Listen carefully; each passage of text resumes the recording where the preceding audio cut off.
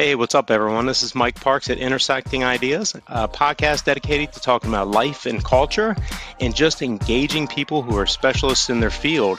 And this episode that's upcoming, I feel like it's a crescendo to the past two that we had. If you hadn't checked out Sal Scatino, licensed psychotherapist, we had that one on. And then right after that, we had Alex Miller, a forensic psychiatrist, on. So this conversation is with Dr. Andrew Skoll, and he is a professor of sociology at the University of California. Man, welcome to the show. Thanks very much, Mike. It's lovely to be here. Yeah. I gather you'd like me to introduce myself a little bit, talk about where I came from? Absolutely. What I would like to hear, Andrew, is kind of what intrigued you, along the way to get you into studying the area of mental illness, and what was your education, kind of your background, a little bit of your credentials, the Cliff Notes version. Okay. Well, I grew up mostly in England. I was actually born in Scotland, but moved to England when I was all of 2 months old. I did spend 3 years in Africa and then came back and went to Oxford as an undergraduate and studied something called politics, philosophy, and economics. So I had a fairly broad background in the social sciences and in the philosophical field as well. And from there, I proceeded to graduate work at Princeton on the East Coast. I went there for largely non-academic reasons. I'd met my wife at Oxford, and she was an American, and I followed her back over here because she had some college to finish. So that's funny. So I was at Princeton for 4 years as a grad student. I later went back for a year as a faculty member. I enjoyed the latter a lot more than being a grad student when I was pretty impoverished, and Princeton was a rather dull town for somebody with not much money. But in any event, I almost by accident stumbled across a number of books that appeared in the early 1970s, one of them actually a little bit before that dealt with the history of madness. It wasn't a subject I thought I was going to do when I entered graduate school, but I read what became a rather famous book called Madness and Civilization in its English translation by Michel Foucault. And I read a book which got a lot of attention in 1971 called The Discovery of the Asylum, which was about how Americans decided to institutionalize the mentally ill in the 19th century. So I thought that I could study the equivalent thing to David Rothman. I could look at the rise of the asylum and the associated emergence of psychiatry in Britain. And that was the subject of my doctoral research, which took me back to Britain. My wife and I had always thought we would move back and live in Britain. So that research topic was actually in part designed to help me get a job in England. But in the event, my first job was over here in the United States. And once I was launched on that career, I remained here with some research trips to England of extended periods for the rest of my career, moving after 10 years from the East Coast to the West and staying in California pretty much ever since. When I was trying to get a job, I was trying to sell myself as somebody interested in Victorian lunacy reform to a sociology department that would be quite skeptical of somebody burrowing around in the 19th century and in England, no less. So as I went around in the ritual that universities use to hire here, I had to make a presentation of my research. And I would explain to people that they ought to be interested as sociologists because it was in the 19th century that mental illness, madness as it had been, became decisively defined as a medical problem. It sort of transformed into a form of illness that had a longer history, but it was in the 19th century when doctors really came to monopolize the treatment of mental illness. And beyond that, it was also the period where this new profession emerged for the first time. So as I talked about that, people wanted to know about the contemporary field. They were sociologists, after all. They kept saying to me, well, if they knew a little bit, they'd say, well, you must be glad these dreadful Victorian asylums are disappearing. Or if they didn't know about it, they'd say, well, what's happening now, you see? And I thought, well, that's a very interesting topic. I'd been so buried in the 19th century, I hadn't looked at it. And then I thought, well, there's so much capital, both intellectual capital and physical capital, invested in mental hospitals. How on earth could they suddenly be disappearing? Well, it turns out they were. And so that really became my first book. Well, it was the time of community psychiatry, everybody talking about bringing the patient back into a welcoming community and how this would be a grand reform and also would not least save a lot of money. And my book was one of the first to really criticize that notion, to suggest that community care was a sham, it wasn't being built, that mental patients were being expelled from the asylum into a not very welcoming community, and that society was piling up a whole host of problems that I first spoke about in the mid-'70s, and lo and behold, are all around us today. I mean, just for an instance, the mayor of New York is now trying to sweep the mentally ill off the streets. The new mayor of Los Angeles announced as her first initiative trying to deal with the homeless problem, which is not just a mental illness problem, but a chunk of it is. And the same thing has happened up in San Francisco. So that really launched me on a career of looking at mental disturbances and how societies have responded to them over time. And I wrote a number of specialized books on that subject, but increasingly I had in mind two very large projects that over 40 years I kind of wrestled with and tried to make sense of. In 2016, I think it was, I published a very large book, which was an exercise in chutzpah called Madness in Civilization, from the Bible to Freud and the madhouse to modern medicine, which tried to talk about how mental illness, mental disturbance had been conceived of and responded to in societies from ancient Greece and ancient China all the way down to the present, and looking at art and music and literature and architecture and politics and religion and culture as madness impinged on all of those things. And the second big project, which is the one I think that led you to invite me onto this program, was wrestling with the problem of mental illness and how it's being coped with in American society from the very origins of what we now call psychiatry in the early 19th century, all the way down to as close to the present as one can get, given that a book appears about a year after you finish writing it. So my research finishes in about 2021, but otherwise it really tries to encompass that whole range of history. Well, that transitions us very well, and you have quite an awesome history, especially studying the way you've gone through different academic routes and looked over a myriad of areas. But for the listening audience, today we're going to really focus in on most current book. It's Desperate Remedies, Psychiatry's Turbulent Quest to Cure Mental Illness. And we're going to probably go over 5 different areas. Take a quick look at history, where you start your book. Talk about how mentally ill are generally susceptible to therapeutic experimentation, and so are women and people of color. Look at community care that you had mentioned, and then finally land at looking some of the crisis facing contemporary psychiatry today. So before we jump in, actually on some of the history, I'd like to jump in there, because at the very beginning of your chapter, the Malacima of the Mad, you say this began around 1820s. And what I found intriguing was, as soon as I saw that number, I thought, man, this is right on the heels of the French Revolution and the Romantic era. You're in the thrust of the Romantic era, and you argue that there was this increased optimism to cure insanity. And when I look at the Romantics, I see there was a shift in our thinking, that we thought like feelings and emotions is where we should kind of find truth, not logic and reason so much.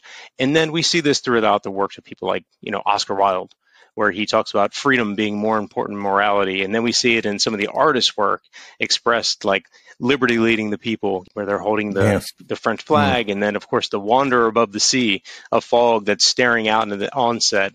And it's like there's this aspect of, an increased, more of a centrality on humanity, or even like kind of what some people have dubbed today as expressive individualism, or the quest in romantics to kind of conquer things.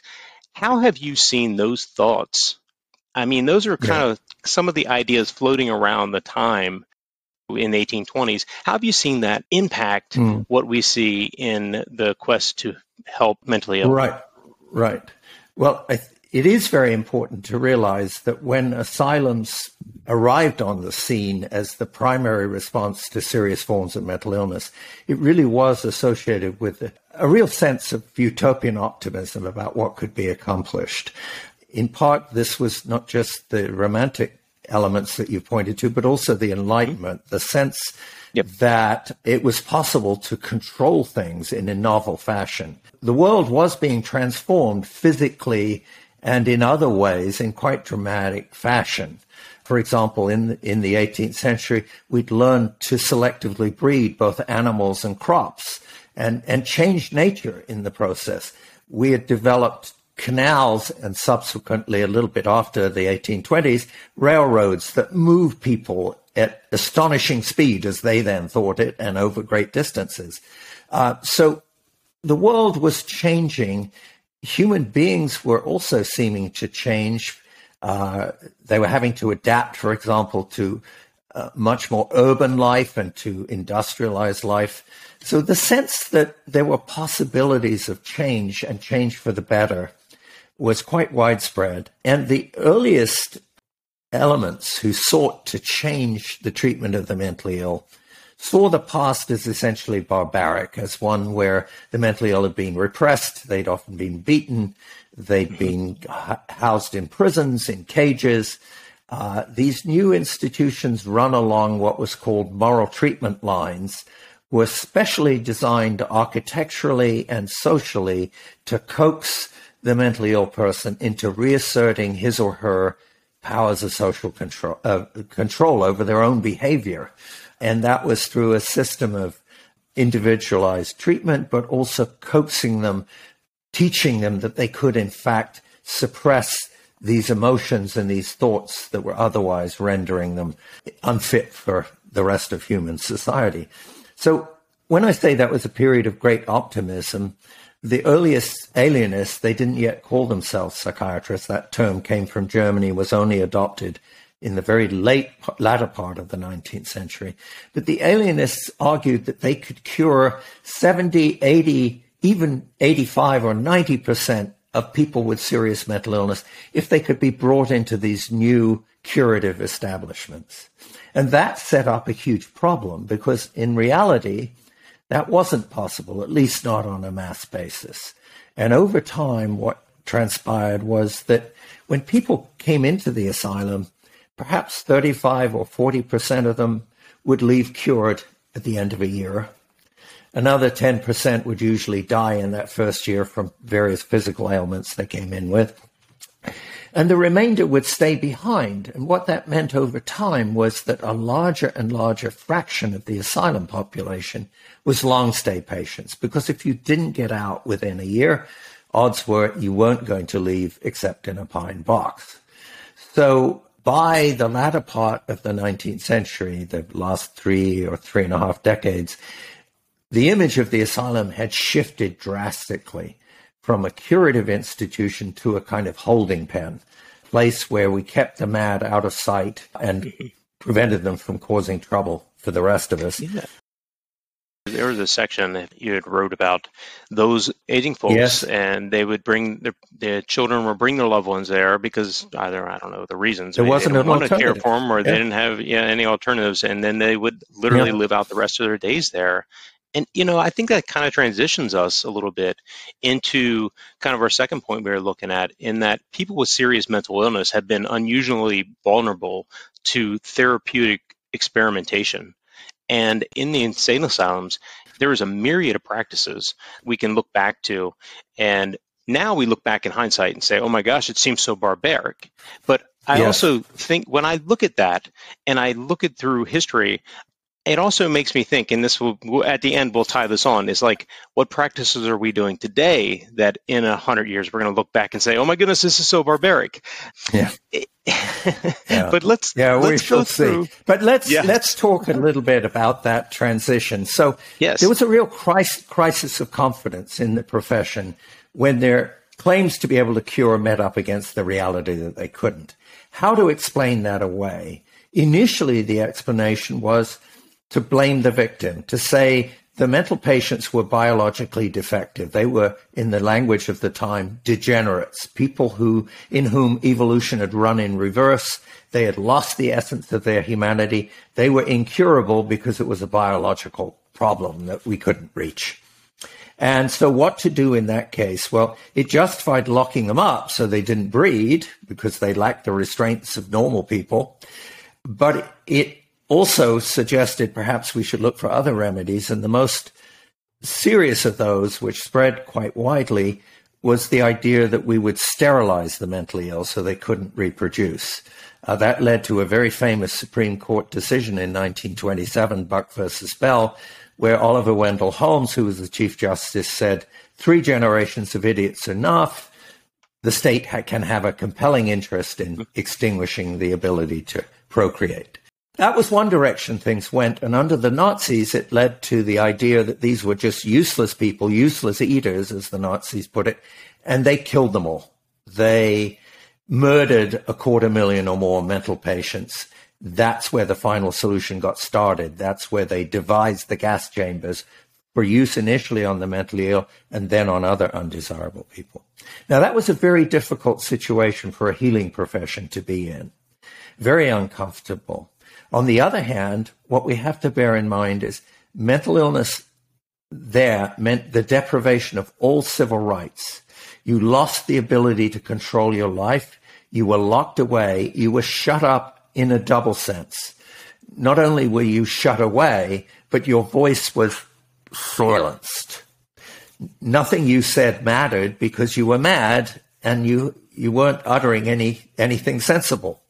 So in the desperation to try to do something curative, this launched between the mid-19-teens and the early 1950s a whole series of experimental treatments which patients were not equipped to resist at all. So one example was the idea that brains were being poisoned somehow, and that was why you were going mad. Where was the poison coming from? It was from chronic infection somewhere in your body. If you didn't have antibiotics, how were you going to deal with that? Surgical bacteriology, meaning going in and ripping the offending bits out. Teeth, tonsils. When you don't get better, is the theory wrong? Oh, no. You're swallowing those germs. So now we go down and we start taking out stomachs and spleens and colons and uteruses, because women are disproportionately affected by this and many other treatments. So that was a treatment which actually killed almost half of the people who got the more serious forms of surgery, but it persisted in America for, a good 2 decades. There were other weird ideas. One of the great breakthroughs of 20th century medicine, and it was a great breakthrough, was the discovery of insulin, which transformed diabetes from a death sentence to a chronic illness. But if you inject too much insulin, somebody goes into unconsciousness, into a coma. So some bright spark thought, well, if we remove the brain from all the noise of the world around them and we put them in these comas, that will somehow cure their schizophrenia. And he claimed he could cure 80% of the patients in that treatment. And it spread very rapidly, although it was incredibly expensive, both in terms of medical personnel and money. So it was always a minority thing. Other people decided, and this is false, but the observation was you couldn't simultaneously have epilepsy and schizophrenia. The leap from that is, well, maybe if we artificially create epileptic seizures, we'll drive out the schizophrenia. And so we try injecting chemicals into the person's body to create these seizures. Now imagine the scene. You're psychotic. You're paranoid. A bunch of white-coated people seize you, strap you down, inject something into your body. And what happens then? For 5, 10, 15 minutes, sometimes an hour, you think you're about to die. And then you have this massive convulsion, which very often breaks your vertebrae or your hip bones. And supposedly that's going to be therapeutic. It was an attempt to make that more humane that 2 Italians devised electroshock, which still remains a treatment today, is used not for schizophrenia mostly, but for very serious treatment-resistant depression, suicidal cases, and so forth. Rather controversially, but nonetheless still very much alive, and really the only one of these desperate remedies that survives as a more or less accepted treatment in some quarters today. You know, when I hear you say this, in my mind, I'm just thinking it begs a question that they're looking at mental disorder or somebody exhibiting some symptoms, and they're chasing something down. One thing didn't work. They go, justification. We need to move to the next. We need to keep going. You need more treatments of this, and therefore it will resolve it. Yes. And it's also kind of intertwined with that is the thinking that the problem is trapped in the body. And if we extract an aspect of this body, it will remove the problem, or it's trapped in the mind, and we need to, perform a lobotomy, or the infamous ice pick lobotomy that took hold in 1935 and just ends up winning the Nobel Prize in '49. Yes. Yeah, quite extraordinary. That was really the most extreme in many ways of those treatments. And you're quite right. It was introduced in 1935 in Portugal, really spread in the United States through the efforts of a team at George Washington University, Jim Watts, who was a neurosurgeon, and far more importantly, Walter Freeman, who was a neurologist, not a surgeon. But it was Freeman who devised the ice pick lobotomy, literally using a hammer and an ice pick and driving an ice pick into the brain via the orbital. It really... Freeman recorded he and his partners conducting lobotomies under local anesthetic. And I open one of the chapters with a transcript of a poor guy. The result of his operation isn't recorded, but you hear him in the course of the operation telling them to stop, and they ignore him. They proceed and lobotomize him. The reason they did it under local anesthetic was they decided they didn't know how much brain tissue to sever. And by trial and error, they claimed that when somebody became disoriented, that was the time to stop cutting. If you stopped before that, the person remained mad. If you kept cutting, they became a vegetable. This was the golden mean, as it were. And so you talked the patient through the operation. When they became confused, you stopped cutting more brain tissue. Bizarre kind of idea, you might think, but one that captured American psychiatry and really didn't die away until the late 50s, even the early 60s. More a matter of generational change, and also the arrival, of course, beginning in 1954, of a much more, what looked like conventional medicine in the form of a pill that treated mental illness. First, Thorazine, which was known in Europe as Largactil, or mighty drug, which was discovered purely by accident in the early 1950s and came to market in 54. And then shortly after that, another accident where they were treating people with advanced tuberculosis with a drug called iproniazid. And, if you've got advanced TB, your prognosis is pretty lousy, and you're usually not going to be very happy. These people started skipping down the hallways when they were on this drug. And it dawned on them, well, if it's affecting mood among these people, maybe we could use it to treat people with depression. So that was where the first antidepressives came from. So there was a drugs revolution in this period, and it's important to understand because in some circles, among Scientologists, for example, who talk about, toxic psychiatry, these are poisonous drugs. Mm-hmm. They certainly have very severe side effects in many people. And the question of whether they provide sufficient advantage to offset those side effects is a tricky one. And for many patients, the answer is no. For others, the answer is clearly yes. But it is important to understand these drugs did have fairly dramatic effects. And for psychiatrists who were struggling with their medical identity, this was a godsend to have a form of treatment that looked very much like the way other illnesses were being treated, particularly after the war. Remember, once was said before by medical historians, if you went to see a doctor before 1910, odds were equal that he'd make things worse or make things better. But we did discover some genuine magic bullets. I spoke earlier of insulin, but more importantly, the advent of antibiotics, of penicillin and later antibiotics, had dramatic effects. Those really were magic bullets that killed off bacterial infections and saved lots and lots of lives. And so it was that really built the modern drugs industry. And when these drugs came along as a treatment for mental illness, they were initially overblown, as all kinds of treatments have been in psychiatry. Henry Cotton ripping out people's guts, that was going to cure 80% of them. Giving people insulin comas was going to cure 80% of them. Giving them injections of Metrazole was going to... On and on it went. But the drugs were not penicillin. They weren't a psychiatric penicillin. They didn't and don't cure mental illness. What they do at best is provide some symptomatic relief. And we should take care around this, because relieving symptoms is sometimes all that doctors, both psychiatrists and regular doctors, all they can do. And for people suffering, that's a good thing. The question is what price you pay for the relief of those symptoms, and how many people experience that relief in bearable ways. And that's a very complicated issue, much more complicated than psychiatrists in the early years were willing to admit.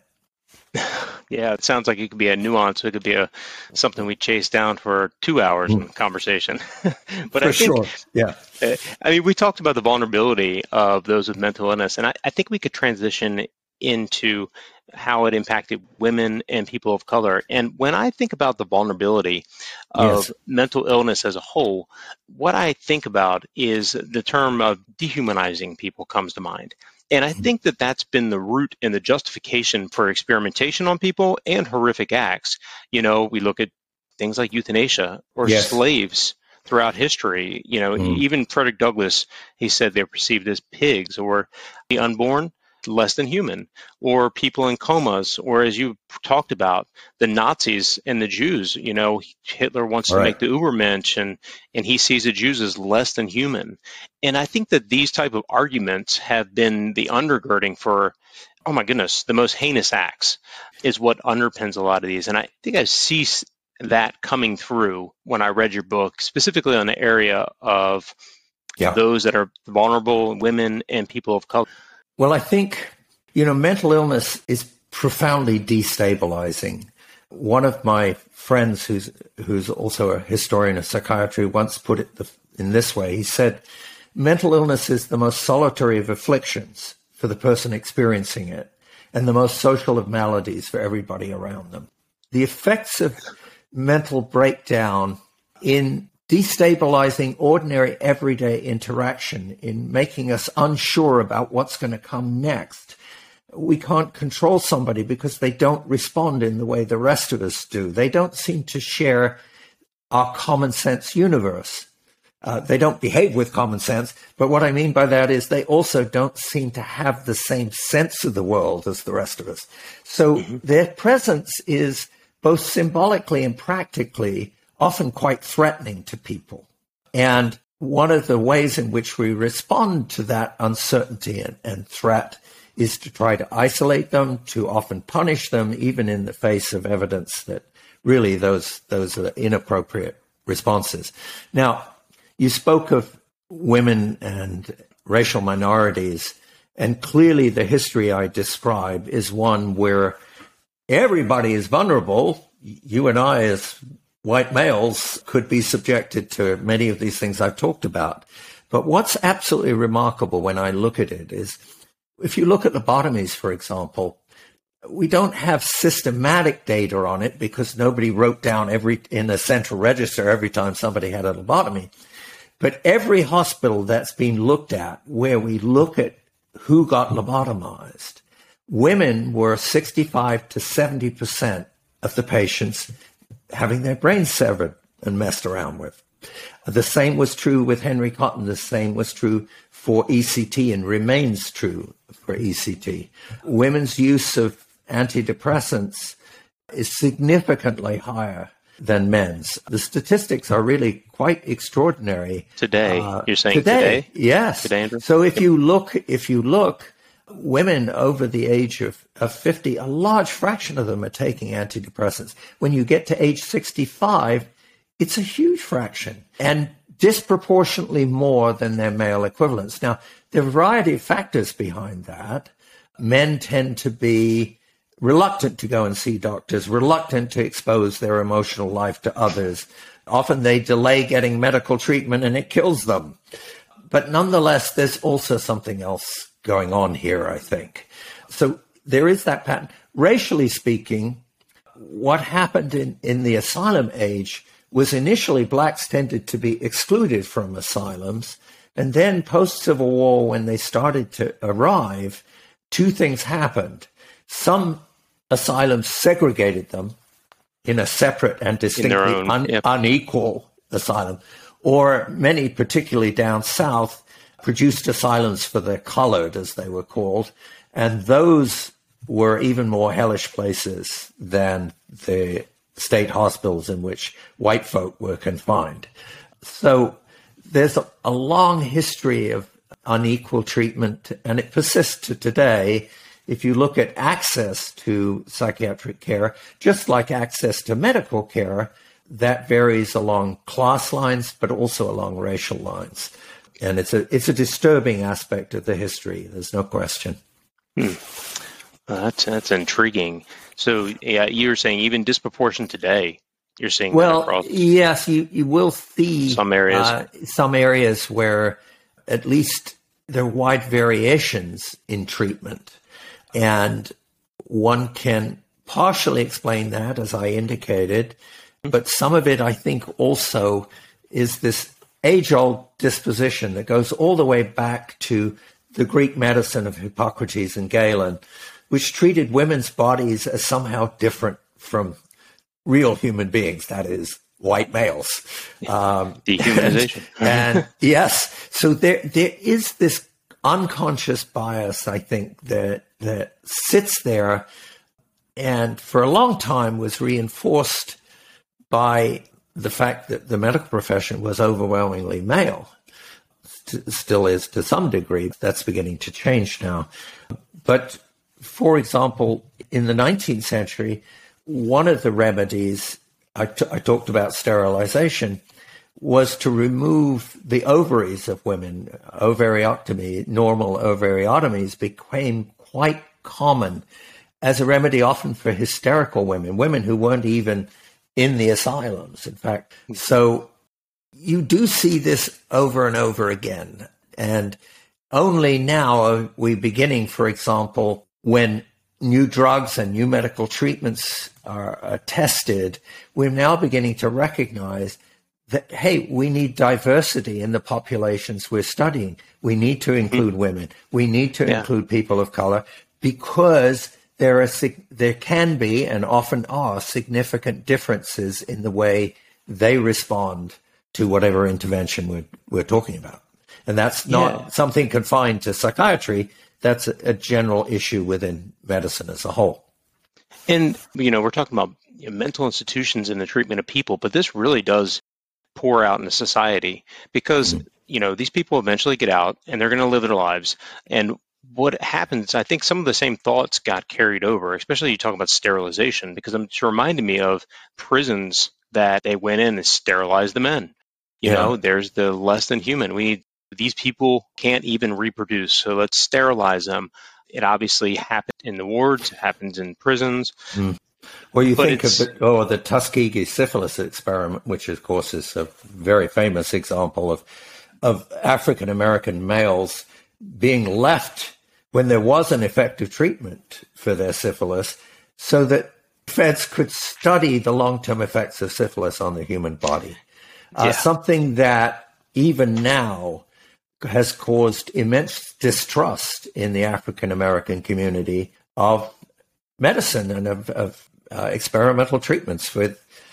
One can well understand why it's there, Absolutely. I mean, if you've been experimented on as a population or a community as a whole, and it's warranted. Let's look at community care, because you title it Community Care is a Sham. And for those that don't know, in the 1950s, institutions housed over 150 million people. In 1963, JFK, he envisioned 1,500 community care buildings in that to release all of the people and community will take care of them. And you wrote extensively on this. I'd love to hear your thoughts on this. Yeah, actually, the peak population of American mental hospitals is 1955. About, on any given day, about 558,000 people were in state and county mental hospitals. Given that the American population has almost doubled since then, or has actually doubled, if we still institutionalize people at the same rate, there'd be over 1 million people in mental hospitals today. Oh my gosh. In fact, round about 40,000. So there's a huge missing population that's moved somewhere else. Now, mental hospital censuses, the numbers of people confined, had increased quite steadily from when the first ones arrived on the scene in America in the 1820s all the way down to the mid-50s. Almost every year you saw an increase in the numbers of patients. That the turnaround was initially quite slow.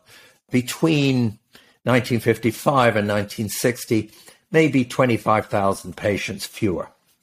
And that's continued into the early 60s. And then suddenly, from about 1965 onwards, the pace of discharge accelerated. It grew, and then it accelerated again in the 70s.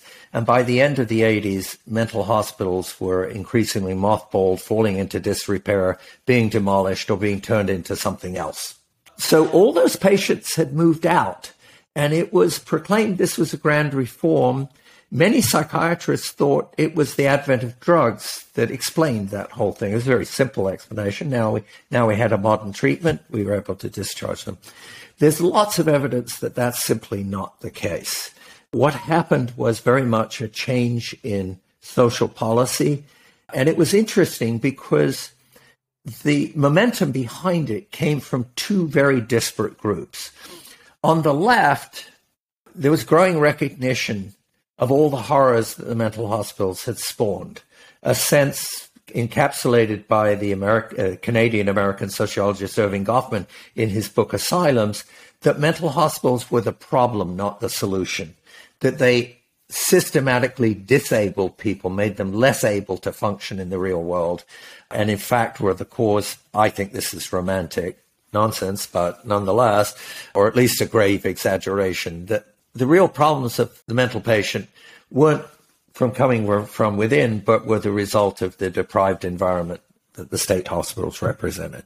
So you wanted to rescue the mentally ill from these houses of horror. On the other side of the equation, all those buildings were aging, they were decrepit, they were often fire traps, they required an enormous investment of capital, and the costs of running them were multiplying because of a number of things. The unionization of state employees, the reduction of what had been a work week for mental hospital attendants of 65 or 70 hours to 40. So the big increases. So on the right, and the father figure in lots of ways of this is the sainted Ronald Reagan, there was this sense that these places were horribly costly and were about to become even more so as you had to replace the ones that were falling down. So that unholy alliance, if I may put it that way, really led to the sense that really wasn't examined very carefully, that anything would be better than the asylum, and that we could do something in the community. Now, you spoke of John Kennedy's Community Mental Health Centers initiative, which he proposed just before he was assassinated and actually passed into law under Lyndon Johnson. The Kennedy family had a deep and dark secret that wasn't known at the time and is quite widely known now. John Kennedy's youngest sister, Rosemary, had been subjected to a lobotomy. And she'd been lobotomized by Walter Freeman and Jim Watts, and she was rendered essentially a vegetable. She had to be re-toilet trained. She barely could walk. Her mental functions were damaged. She was hidden away, first in Minnesota, I think, and then later in Florida. The family largely kept their distance because they didn't want that scandal to leak. So a lot of family concern as a result with mental health policy. Eunice Shriver, for example, was very involved with the Special Olympics, and John Kennedy, as we mentioned, with this community mental health legislation. Two things about that. The AMA fiercely opposed it because it seemed like socialized medicine to them. Now the state was going to interfere in the community. So funding was never really forthcoming for those on more than a temporary basis. And as well, the people running those places found the seriously mentally ill an undesirable population. They were very difficult to treat. They weren't grateful for the treatment they got. But there were a whole bunch of other people with more minor, I don't mean to dismiss them, but not the kind of serious problems that led to mental hospitalization. Mm-hmm. And those were the kinds of people that ended up being treated in those centers. So what happened was more a product, for example, if you look at the downturn of hospital populations, from 1965 to 72, the overwhelming bulk of the people who were discharged are old people. Why is that? We passed Medicare in 1965. When people are in mental hospitals, they're a state charge. They fall on the state budget. When they're put into nursing homes, they go onto the federal budget. So old people are systematically excluded. Wisconsin, for example, passed a law in 1967 or 68, absolutely banning anybody over 65 being admitted to a mental hospital. So that's the first tranche. Then, under Nixon, of all people, in the early 1970s, we get SSI, Supplemental Security Income, a part of the Social Security system that doesn't depend on employment history, gives disabled people and people with mental disabilities a check each month. And so we get the rise of a board and care industry, nursing home industry, which is largely unsupervised and prone to scandal because the less money you spend on the patients you're caring for, the more profit you're left with. And the market works quite efficiently to drive out humane operators and leave the not so humane in charge. And as the numbers expelled grow, they initially are dumped into the ghettos, where poor people are already politically powerless and find it hard to resist this new imposition. But eventually the numbers are such that they spill out. And that's really what we're seeing right now. You see all this furor in contemporary politics about homelessness, and homelessness has multiple causes, and it's certainly not confined to the mentally ill. But a very significant fraction of the mentally ill, and the ones people find most disturbing, are in fact homeless mentally ill people. And we're seeing a lot of political backlash around that. We also see this, I believe, currently in the jail system. Three of the largest mental health institutions are jails. So we have the homeless, we have jails, and I believe from what I was reading, it was shortly after the CARE Act, there was not a massive portion, but a portion of people that did end up going to jail that were released. Yeah. So this is one of these almost cyclical bits of history. When the mental hospitals were invented, it was to rescue the mentally ill from the jails and from the addicts. Now, the three largest places confining mental patients in the United States are the LA County Jail, Cook County Jail in Chicago, and Rikers Island in New York. And for many of the mentally ill, what we see is a cycle of becoming a sidewalk psychotic, living unhoused in the streets, sometimes in flop houses, sometimes getting brief periods of inpatient psychiatric care where drugs are used to try to damp down their florid symptoms. They're dumped back out. They commit a crime. They go to jail. And the cycle repeats itself and endlessly. And it is a great scandal, I think, of our times that we're looking at this situation all over again. So, Andrew, I think that leads us to kind of our final point. I would like to land the plane and talk about this next segment here, which is like the crescendo of the conversation, because it's drilling down into where we are today. It's a crisis facing contemporary psychiatry. We've gone through history. We've looked at, the problems in the body, the problems in the mind. We need the shock with lobotomies. And then we picked up and went into trying to discover the human genome and like the origin of schizophrenia, bipolar, and depression, and all the neuroscience route. Like we're blaming it on the brain aspect. So that one I think would be a good one to talk through. Something we've kind of passed over, and I'm going to have to talk about way too quickly. Okay, no problem. America was almost unique outside Buenos Aires in that after World War II, the commanding heights of American psychiatry, such as they were occupied not by people emphasizing the body and the brain, but by psychoanalysts. Freud's ideas enjoyed great popularity in post-World War II America. You see it in Hollywood movies. Look at Alfred Hitchcock's Spellbound as a splendid example, but there are lots of examples I could cite. You see it in Broadway shows, but you see it in the universities where social scientists embrace Freud's ideas. They're just common currency. Benjamin Sparks' Bringing Up Your Baby is infused with Freudianism, okay? And outpatient psychiatry flourishes as never before. And the analysts who are dispensing that make much more money than most doctors, and certainly more than the people running the state hospitals. Funnily enough, it's in the state hospitals that the drugs emerge that produce the revolution we've been talking about. Now, psychoanalysis essentially dies quite rapidly. People are going to criticize me for saying something so extreme. But the reality is it has become a small, minor part of contemporary psychiatry. Academic psychiatry has largely abandoned it, and it's a niche thing treating rich people who see it as a path towards psychological growth, which it may be. As far as treating serious mental patients, it's vanished from the scene. Round about 1980, when American psychiatry changed its diagnostic system and released what's called DSM-3, it rebiologized, it re-emphasized the biological basis of mental illness. George W. Bush, George the less bad, in my view, proclaimed 1990s as the decade of the brain. And you are absolutely right.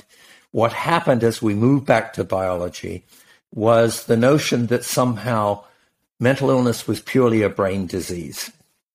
And so we should look for it in two places. We should try to understand the neuroscience, the workings of the brain, which indeed we have learned a lot about. Or perhaps it was also rooted in genetics.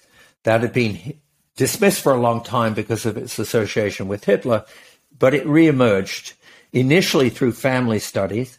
But then once we started to be able to decode the human genome, something that finally arrived in 2003, the notion was we would discover genes for schizophrenia, genes for bipolar disorder, genes for major depression. And we had the technology to begin to do that. What's happened?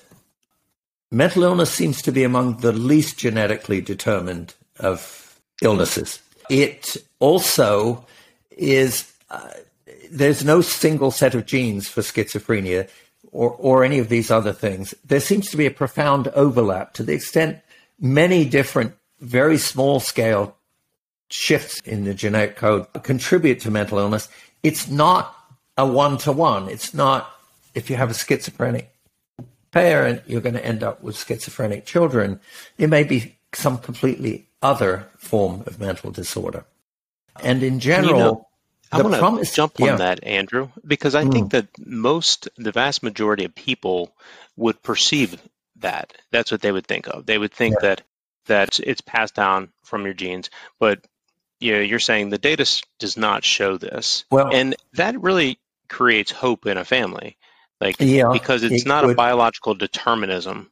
Right. It's not, to the extent that it looks as though genetics may have a role to play, it's something that may predispose people perhaps to a slightly greater degree. It's not determinative in that classic sense. So when I was debating some of this with some leading psychiatrists, one of them pointed to me a study and said, well, look, if you gather these hundreds of different variants in this person's gene, they're about 3 times as likely to be schizophrenic as you or me, right? I said, well, that's very interesting. What you profess is that the lifetime chances of somebody getting schizophrenia are about 1 in 100. So this means for this group of 100 patients, it's 3 in 100. Suppose you tell a 15-year-old, you have an excess likelihood of developing schizophrenia. Well, 97 of those 100 patients are not going to go on to develop schizophrenia. But boy, is their identity going to be spoiled. Is their anxiety level going to be through the roof? Right. So when it comes to neuroscience, things sort of emerge backwards. The drugs, as I explained, arrived accidentally. Then we wanted to try and figure out, well, why the hell do these things work? And we discovered, for example, that the antipsychotics, not all of them, certainly not some of the more recent ones, but the first generation very often seem to affect dopamine levels in the brain. So for a while, the notion was, well, schizophrenia is caused by dopamine, right? Or, as we saw when we got Prozac on the scene, you get depressed because you don't have enough serotonin sloshing around in your brain. Both of those are scientifically discredited, although widely still believed among the general public. But certainly we do know now, when in the mid-50s, when you asked neuroscientists, how does the brain work? It was mainly through electrical signals.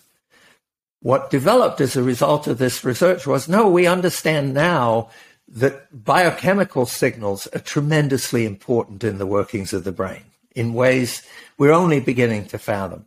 So we've learned a bunch. The problem is, if you say, has any of that advance in basic neuroscience led to therapeutic breakthroughs? It hasn't. It doesn't translate.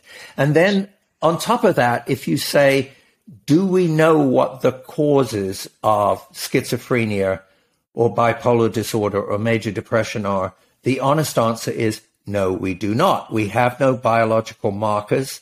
We diagnose those symptomatically. And indeed, there's a growing sense in some quarters that those labels don't cut the world up properly. The distinctions we make between these disorders are artificial, based on relying on symptoms rather than the underlying pathology, whatever that might be. This was reminiscent of a conversation I just had a couple of weeks ago on the podcast, that these symptoms are generally brought about through conversation, through talk, and then you line it up against a DSM, and then you say, okay, 6 months of this and X, Y, Z. You have these symptoms, then your psychiatrist, psychologist, they line you up with those symptoms.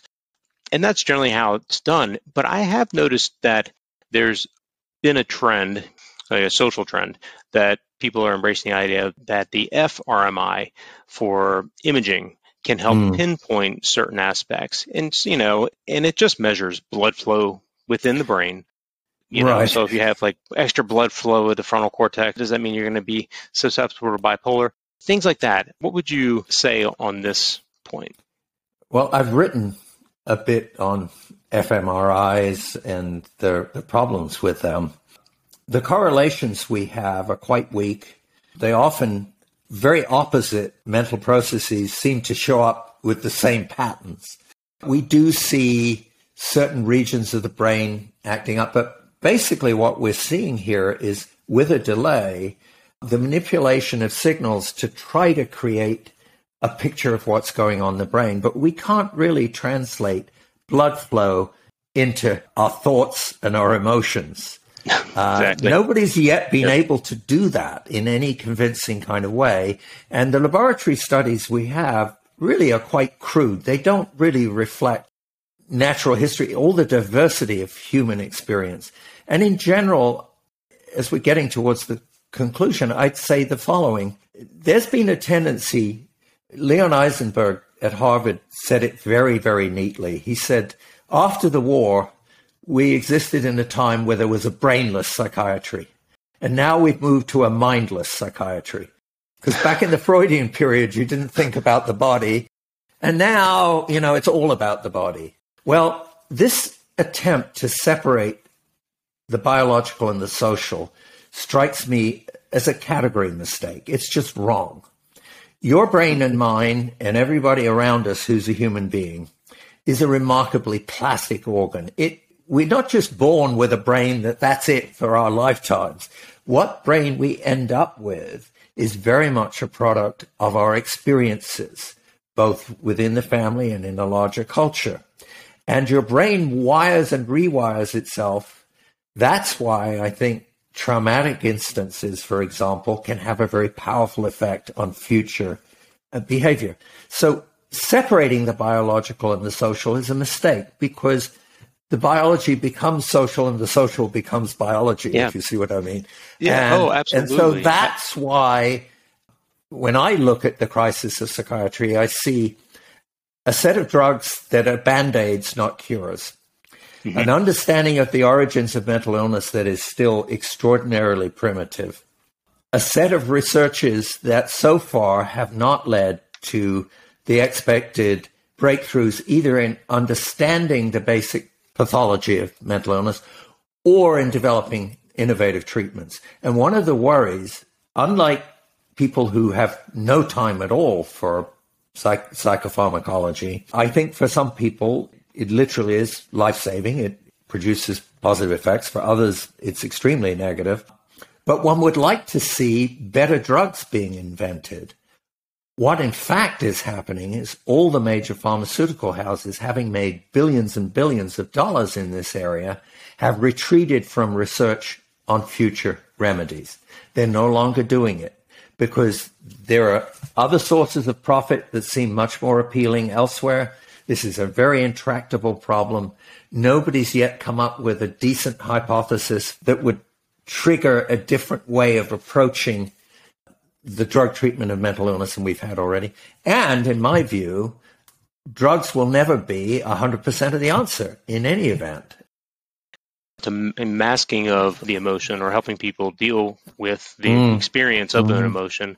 But I have noticed there's been a couple of things in modern day. TMS is still being used for like severe depression, which is, brain stimulation. Or in the drug realm, I have friends that are medical doctors, and they regularly give out ketamine in the hospitals. Right. So I've been asked about this ketamine, various psychedelic substances as possible treatments. And my reaction right now is to be very, very cautious, because I've seen this movie too many times before, where there are extravagant claims about what these things accomplish. And then over time, as we get more careful research, they begin to disappear. What we're seeing at the moment is largely uncontrolled studies with small numbers of people and claims of dramatic change. Now, I'm of a generation that grew up, there was something around called Special K, ketamine. Yeah, that's ketamine. It was a party drug, okay? And in the 1960s, I not only did not inhale, but I did not try any of those substances. But acid and all those things were floating around, right? And they became anathema at the time of Richard Nixon. So I'm not surprised that if you take ketamine, it changes your mood. We know in some cases it changes your mood in a terrible fashion. You become psychotic. What the balance of advantage is, at the moment, I'm simply agnostic, but I have seen this particular movie too many times. And so my disposition is to say, let's wait for controlled trials. Years ago, I was invited on to 60 Minutes, and then in the end, that show got scrapped because NBC ran a story on the same subject just a few weeks before the broadcast I was supposed to be in, so I missed my 15 minutes of fame. But being interviewed by Leslie Stahl, I tried to say to her, look, what we have is enthusiasts for this technique who have operated on a handful of patients and report great results, but there have been no controlled trials. And she said, well, what if there are controlled trials and it works? I said, well, for a lot of reasons that I've explained, I don't think it will. But if it does, of course, I understand, and that would be great. Lo and behold, 2 controlled trials were then done in the 2010s, both funded by the device manufacturers who thought, we have this huge potential market of all these depressed people. Both controlled trials were abandoned partway through because the results were so dismal. So, wow. So there we are. That's a great answer. Hold your cards until you see more empirical evidence, more results. Yeah, I think so. Yeah, I would say the same thing. Ketamine and psilocybin for relieving these symptoms. I'm going to hold off on that. Yeah. I mean, ketamine, there are all these infusion centers, which basically working very often with chemotherapy for cancer patients. This is a very lucrative sideline. I mean, it's a legit drug. It's a drug that the FDA has approved. And off-label uses are things we don't control very much. So I think it's actually quite worrisome. We'll see. Maybe I'll be proved wrong. I hope so, but I doubt it. Oh, my goodness, Andrew. It's great to talk, Mike. This has been a fantastic conversation. I would absolutely love to do it again on another topic, or dig down into a couple of these topics. But let me sign us out. This has been really fun. Everyone, this is Dr. Andrew Scull. His book recently we've been talking about, Desperate Remedies. You can Google him. He's written a number of books and articles that you could check out. Highly recommend him. So this is Mike Parks at Intersecting Ideas signing off. Thanks all. Thank you, Mike.